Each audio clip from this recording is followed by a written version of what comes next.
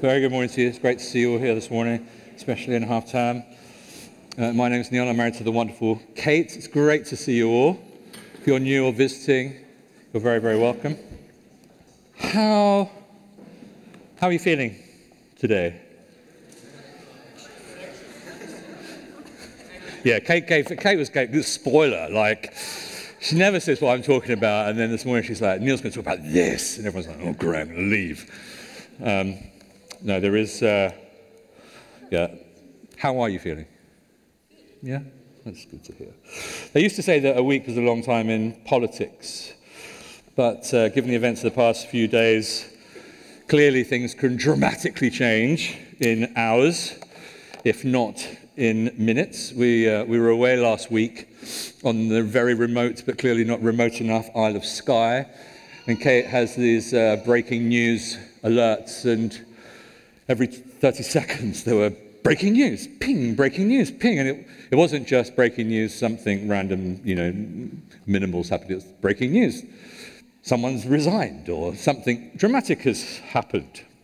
One of the words we've all got used to hearing in news bulletins over the past couple of years is unprecedented.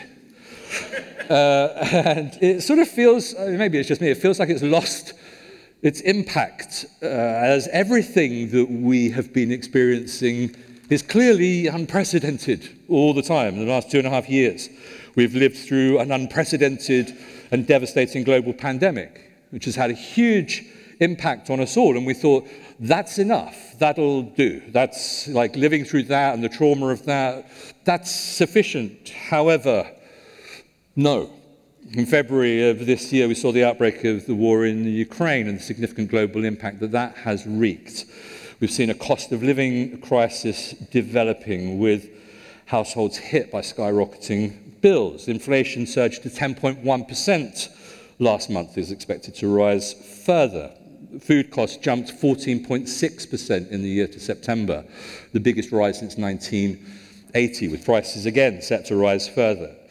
Interest rates are now at their highest rate for 14 years, and although there seems to be some speculation as to whether they'll level off around 5% following the recent mini-budget, the markets have been in chaos. They've been in free fall, and the situation remains very much uncertain. And then, of course, there's the political climate. Former Prime Minister Boris Johnson left office in early September, having lost the support of MPs, replaced by Liz Truss, who lasted a mere 45 or 46, I think is the most generous kind of way of describing it, days in office. The shortest serving Prime Minister in history, recently likened to a lettuce leaf. And in the midst of it all, the nation has grieved as we've mourned the death of our Queen, the longest reigning Queen in world history. And if unprecedented is a word we've all become too familiar with, another is uncertainty. And as candidates for the Tory party leadership, they vie for the Tory party leadership and fly back from their Caribbean holidays, and we wait for bated breath to see whether Rishi Sunak or Penny Mordaunt or maybe the return of our very own hasta la vista baby Boris. You couldn't make it up. So, to go back to the question of how you're feeling today, now you're feeling much worse than you were when you arrived. Like, I was feeling fine until you started talking. Now, there'll be a range of answers to the question of how you're feeling, but I suspect for a number of us, an answer might include a word similar to, along the lines of worried, troubled, a bit stressed, a bit anxious. And if you feel like that, you certainly wouldn't be alone. Cultural commentator and pastor Mark Sayers recently wrote, if there is one word that captures the emotional mood of our day, it's anxiety. And I think it's a pretty fair assessment of the times in which we find ourselves. And even if you're someone who wouldn't necessarily consider yourself an anxious person, we all know that the stresses and strains of life can come in different ways or another. Life throws things at us which can very much easily cause us concern, and we can find ourselves very easily worrying. We can find ourselves becoming increasingly anxious, losing sleep, finding ourselves feeling stressed. And maybe you're in that place today. Maybe the events of this past week with sackings of chancellors and resignations of home secretaries and prime ministers and news of caps and energy caps, bill caps being lifted have kind of pushed you somewhat to the brink, and the relentlessness of the breaking news is pushing you to the edge. Maybe it's got nothing to do with those kind of situations. Maybe there's something going on in your life that's making you anxious. Maybe, I don't know, maybe it is you're worried about the cost of living crisis, you're worried about your energy bills, you're worried about your weekly food shop, you're worried about interest rates and mortgages, and you're wondering how you're going to make ends meet. Maybe it's something different. Maybe you've got uncertainty around your health. It could be any number of things. Maybe you're here this morning and there's nothing noticeably anxiety-producing going on in your life today, but whether you're not feeling anxious at the moment, you can still relate. We can all relate to what it feels like to be anxious, about the impact of those things that come into our lives that threaten our peace of mind. It's just a fact of life that anxiety-producing situations and experiences are just a part of living in a fallen world. And while anxiety does seem to be a defining feature of our age, 2,000 years ago, Jesus said this to his disciples. This is John chapter 16, verse 33. He said, "In this world you will have trouble." In this world you will have trouble. It's not exactly the most uplifting sentence, is it? You know, try as I might, I've never found a fridge magnet with just those words of Christ on it. In this world, you will have trouble. Full stop. But the good news is, in the very next sentence, Jesus says, "But take heart, I have overcome the world." In this world, you will have trouble. But take heart, I have overcome the world. Take heart. Jesus is bigger than whatever troubles that may come our way. And there is in Jesus a peace that can carry us through the most difficult circumstances of life that we may face.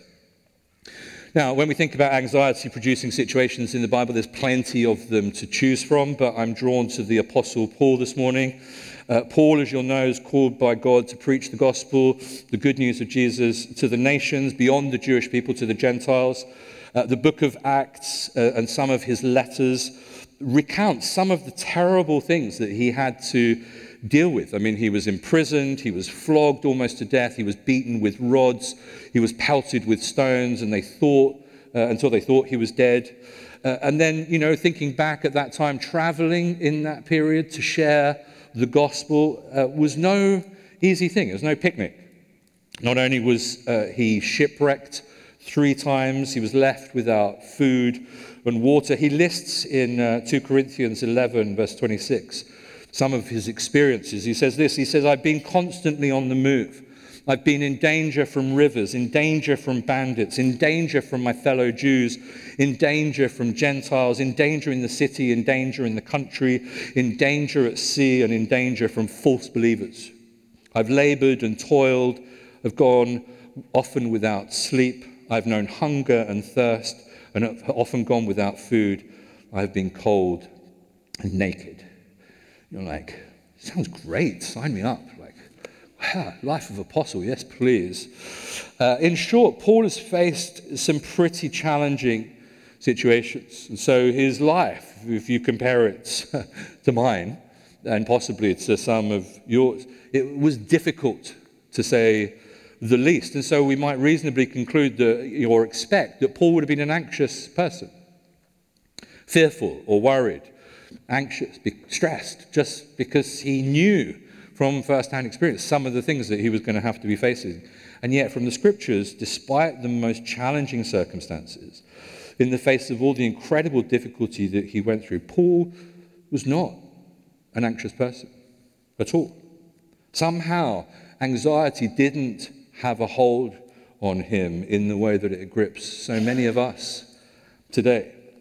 Paul was arrested. He was taken to Rome. He awaited a decision as to whether he was going to get executed or not, which he ultimately was. And one of the lessons that he wrote from prison, one of the letters that he wrote from prison was to the church in Philippi.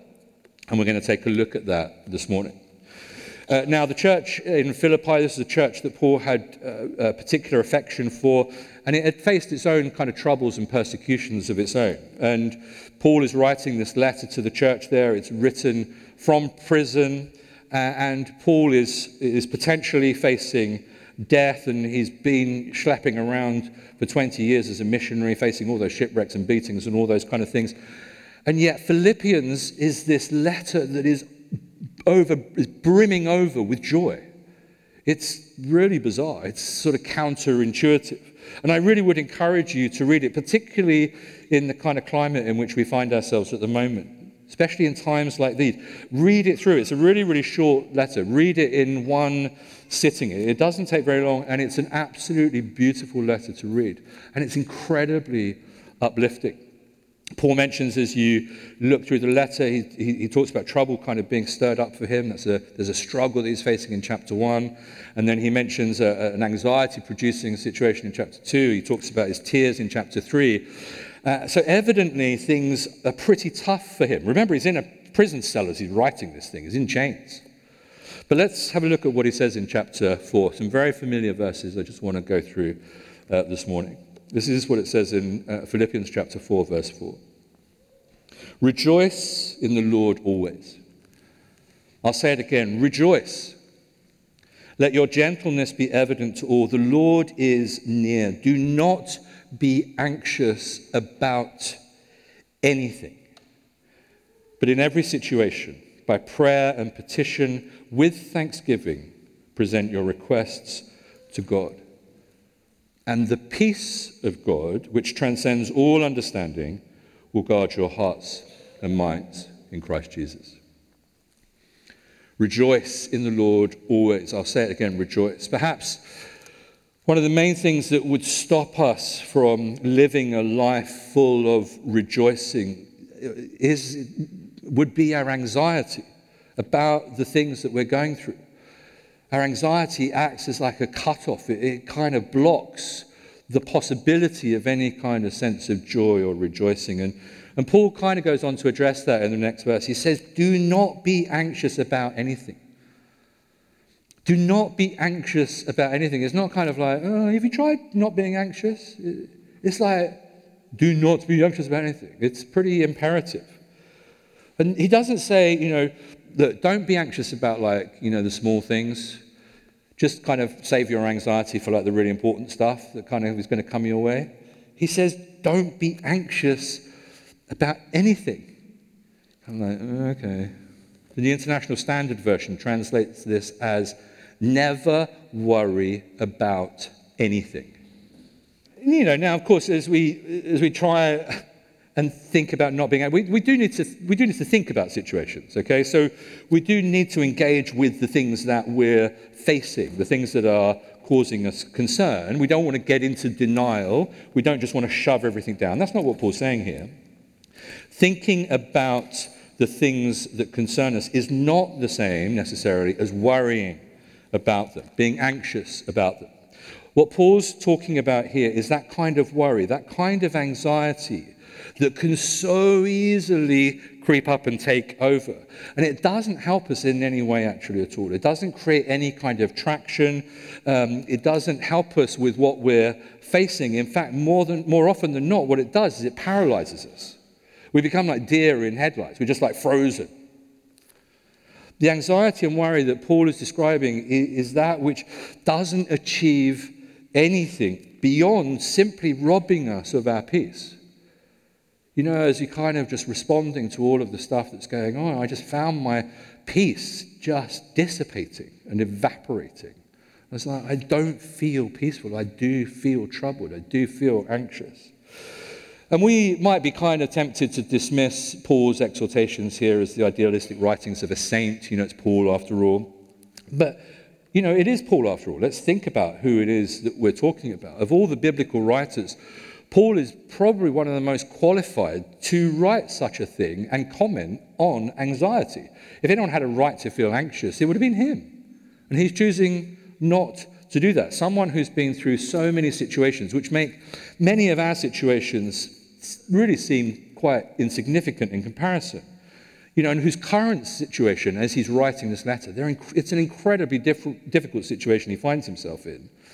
It's Paul saying this. He's been through all that he's been through. He's faced all that he's faced. And it's him who's telling us to never worry about anything. Don't be anxious about anything. And so we're like, okay, well, you've got my attention.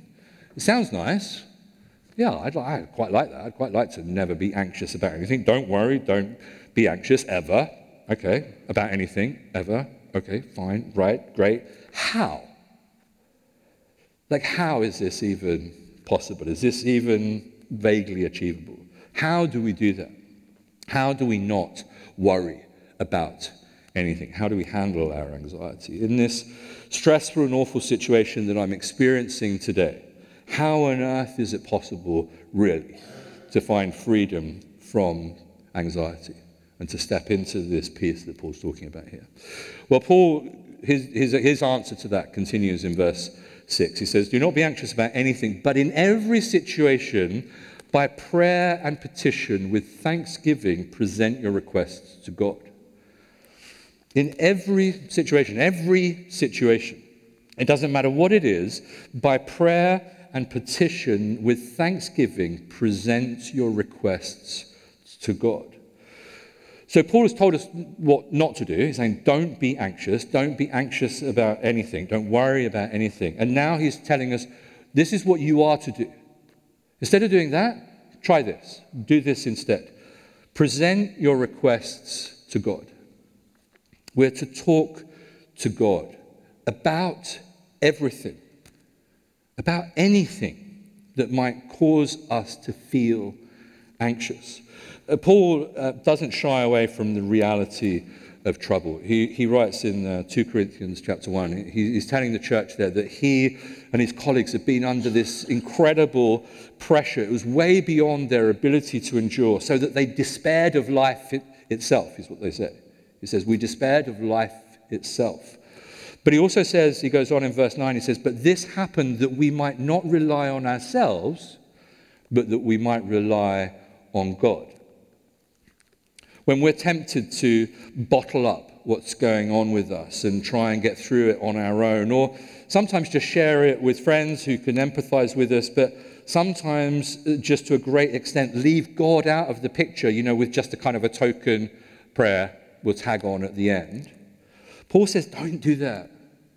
Don't bottle it up. Don't keep it away from God. He's saying in every situation, include the Lord, include God in what's happening through prayer and through petition. And prayer is talking to God, prayer is listening to God, and petition means asking him for help. Present your requests to God. And you notice that it comes with something. It says, do not be anxious about anything, but in every situation, by prayer and petition, with thanksgiving, present your requests to God. With thanksgiving. One of the things we've all learned, particularly, especially through the pandemic, was this thing about gratitude. We learned a lot about gratitude and thanksgiving, and this may be a good time to remind ourselves of the practice of gratitude and the practice of thanksgiving. Many of us kind of developed it, honed it over lockdown. Maybe we need to revisit that. But why has Paul added in that little word thanksgiving? And I think it's because, as many of us know, as we practiced and learned about gratitude and thanksgiving, as we express our gratitude to God in our prayers, for prayers that he's maybe answered in the past, as we express our thanks to God for all the very many things in life that are actually going well. Sometimes as the news bulletins keep on banging on away at us, we can lose sight of, actually, we have many, many things to be thankful for. And as we approach this with thanksgiving, it realigns our perspective. It just puts our light and momentary troubles into some kind of perspective. But it's sometimes, I certainly find this when we're going through the hardest times, that it feels hardest to pray. This is when I'm struggling, when I'm feeling overwhelmed, I'm feeling anxious, I'm feeling stressed, I'm feeling like I've lost faith in things. That's the hardest time for me to pray. But I came across this thing from Pete Greig, who is founder of the 24/7 prayer movement, which I thought might be helpful. It's certainly helpful for me. 3 things to remember with prayer. Keep it simple, keep it real, and keep it up. Keep it simple, keep it real, and keep it up. Keep it simple. We don't have to use particularly spiritual language. You may be new to faith, you may be new to prayer, it may be a long time since you've prayed, but one of the key things is it just doesn't have to be fancy. You know, Wimber's favorite prayer was, "Oh God, oh God, oh God, oh God." You know, and sometimes that's all we've got. Oh God, oh God, oh God, oh God. And, God, please help me. That's okay. That's enough. Keep it simple. Use your own vernacular. Secondly, keep it real. We don't want to hide how we're feeling from God. That's kind of a bit stupid, really. He kind of knows every thought beyond it before it's in our mind and every word before it's on our lips. And so trying to hide from him how we're feeling is not really very sensible. You don't need to be on your best behavior with God. He can handle your emotions and your feelings and your anger and your wrath and your sadness and your frustration, all those kind of things. We can be absolutely real with him. And that we see that modeled so beautifully in the Psalms. Just read the Psalms and you see that demonstrated very, very clearly. We don't need to talk to God in a certain way. We can just be absolutely real and unedited with him. And then thirdly, keep it up. Paul says, pray as often as you can. Pray in every situation. Keep it simple, keep it real, and keep it up. We're exhorted to take our troubles to him. We can just blurt it all out, say it like it is, cry in his arms. We can ask him for anything that we need. And when we've done that, we leave all of that burden with him. See, we're all carrying these various loads. We're just weighed down. And the media and the culture would kind of enjoy burdening us and weighing us down with more stuff. We're all heavily laden with stuff that we don't want to carry. The cross. Jesus came, he lived, he died on the cross to take those burdens. He died so that we don't have to carry that stuff. Because as long as we're carrying around this stuff, we're going to have no peace. Prayer in this situation is talking to God, whereby prayer and petition with thanksgiving, we leave it with him and let him carry our burden. We leave our concerns. We leave the things that are weighing us down. We leave the things causing us anxiety with God. In the Apostle Peter's first letter, he writes, cast all your anxiety on him because he cares for you. Cast all of your anxiety on him because he cares for you. That's what we're to do. We're to give it all to him. All of it. All of our worries, all of our concerns, all of the things that are consuming us and eating us up. He wants to take all of it off us because he cares for us, because he loves us, because he died for us. He died that we might have freedom, and that is freedom from anxiety and worry. So in every situation, present your request to God. And then Paul continues in verse 7 that the result will be this. And the peace of God, which transcends all understanding, will guard your hearts and mind in Christ Jesus. And so we go to him with our anxiety-producing situations. We cast every care and every worry on him. And he gives us something in exchange. His goodness and his kindness and his grace is so abundant that he swaps out our anxiety and gives us something instead of it. And what he gives us is his peace. A peace which Paul says transcends and surpasses all understanding. A peace which is beyond reasonable. A peace that is so peaceful, it's just beyond comprehension. It's hard to understand. It passes our understanding. We've seen it time and time again, brutally here in the church, with people in this church who have faced a terrible diagnosis, even death, giving their worries and their anxieties to God in the most challenging of circumstances, people facing horrendous diseases, debilitating diseases, horrendous for their loved ones and for us to watch them as they slowly die, and then watching them living and walking in this peace and this presence that is utterly unfathomable. In the midst of really dire and dark circumstances, time and time again, we have seen the peace of God shine through in the lives of these saints who are no longer in our midst, many of whom you will know. And we have seen the peace and the presence of God shine through their lives in those final weeks and months of their lives. And it's always incredibly humbling to see. That is the gift of God awaiting us all. We don't have to wait until we've had a terminal diagnosis. It's available to each and every one of us right now, in this moment and in every moment of our lives. And all we need to do is surrender our anxiety through prayer and petition with thanksgiving, and he will give us his peace. God's peace wants to come and guard your heart and your mind in Christ Jesus. And in doing so, keep anxiety at bay. When we take those things that are causing us concern to God, we can entrust them to his care, and we can be at peace because we know that God is in control. And nothing is therefore out of control. Everything can feel like it's out of control, but ultimately we know that it is in control.